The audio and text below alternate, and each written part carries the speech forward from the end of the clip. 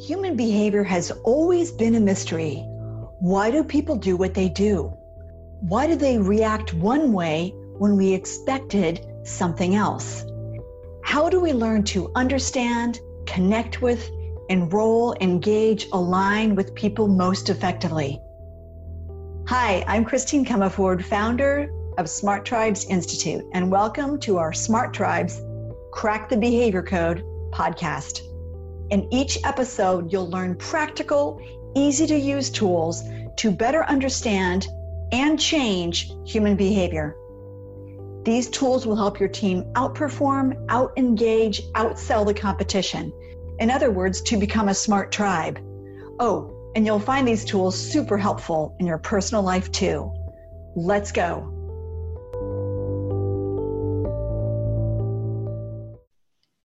In my experience, leaders either use power well or they don't. Thankfully, I've met more that fall into the use power well category. Here are 4 powerful leaders and the lessons they taught me. I hope their wisdom will touch you too. Andy Grove, be gracious. Andy Grove always tried to feed me. He was that kind of guy, making sure others were comfortable. He was the most gracious billionaire of the dozen or so that I've met, and the one I've most wanted to emulate. When I first pitched him to invest in my venture capital fund, back when I was in that business, he told me my presentation was lucid.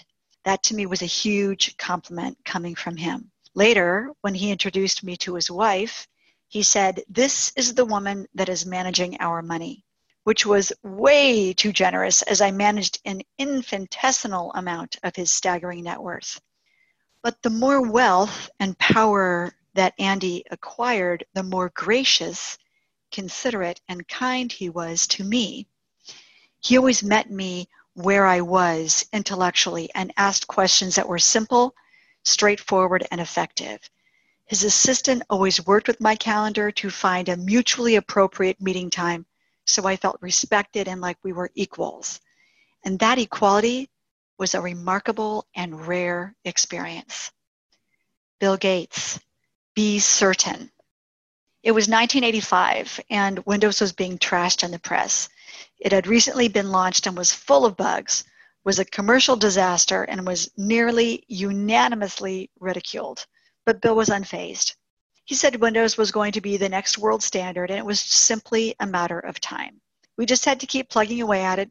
People would come to embrace it. They just didn't get it quite yet. Now, society often implies that we need to succeed to then be confident. But Bill taught me the exact opposite. You start with the certainty, with confidence, then the proof shows up. Now, it took until 1990 for Windows to become the desktop standard. Bill just kept believing and moving through all the criticism for 5+ years. Why? Because Windows was going to be the world standard. It was just a matter of time. He was certain of it. Larry Ellison, be bold. Back in the day before Oracle was the market leader, their competitor Sybase regularly ate Oracle's proverbial lunch.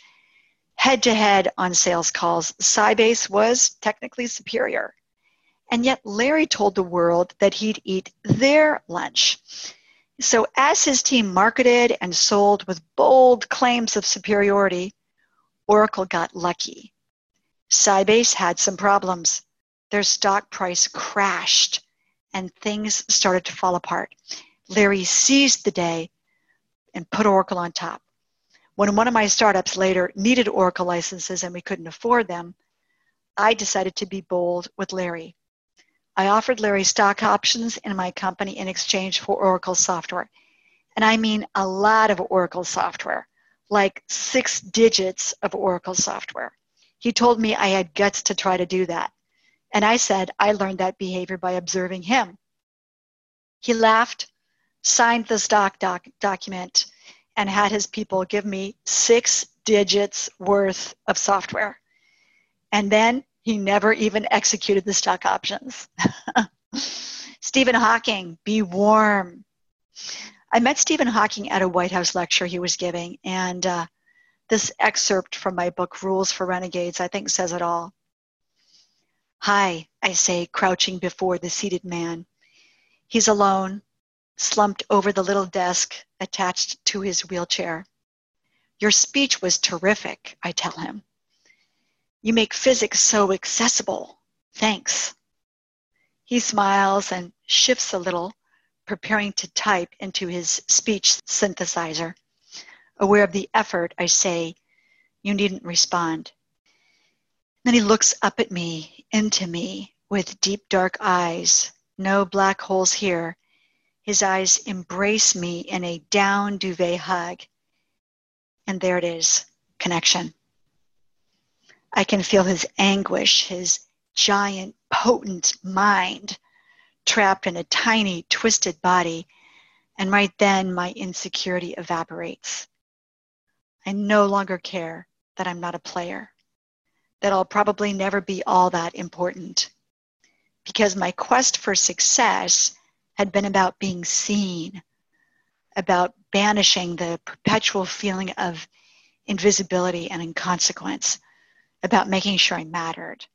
And right then I did. I felt seen all the way through.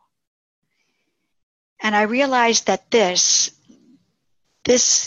is a moment that I will remember.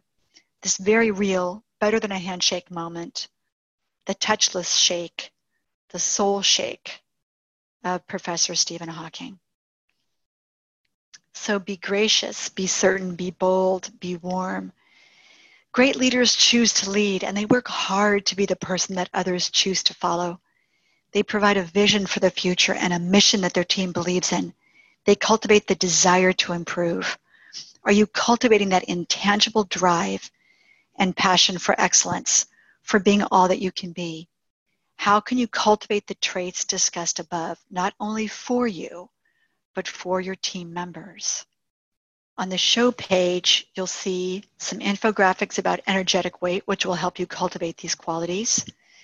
5 ways great leaders make work meaningful, and then a link to our book, Rules for Renegades. Enjoy. Thanks for joining me today. Thanks for joining me on this episode. Every listen, every share, every review helps others form their own smart tribes where teams are engaged, happy, and optimally performing.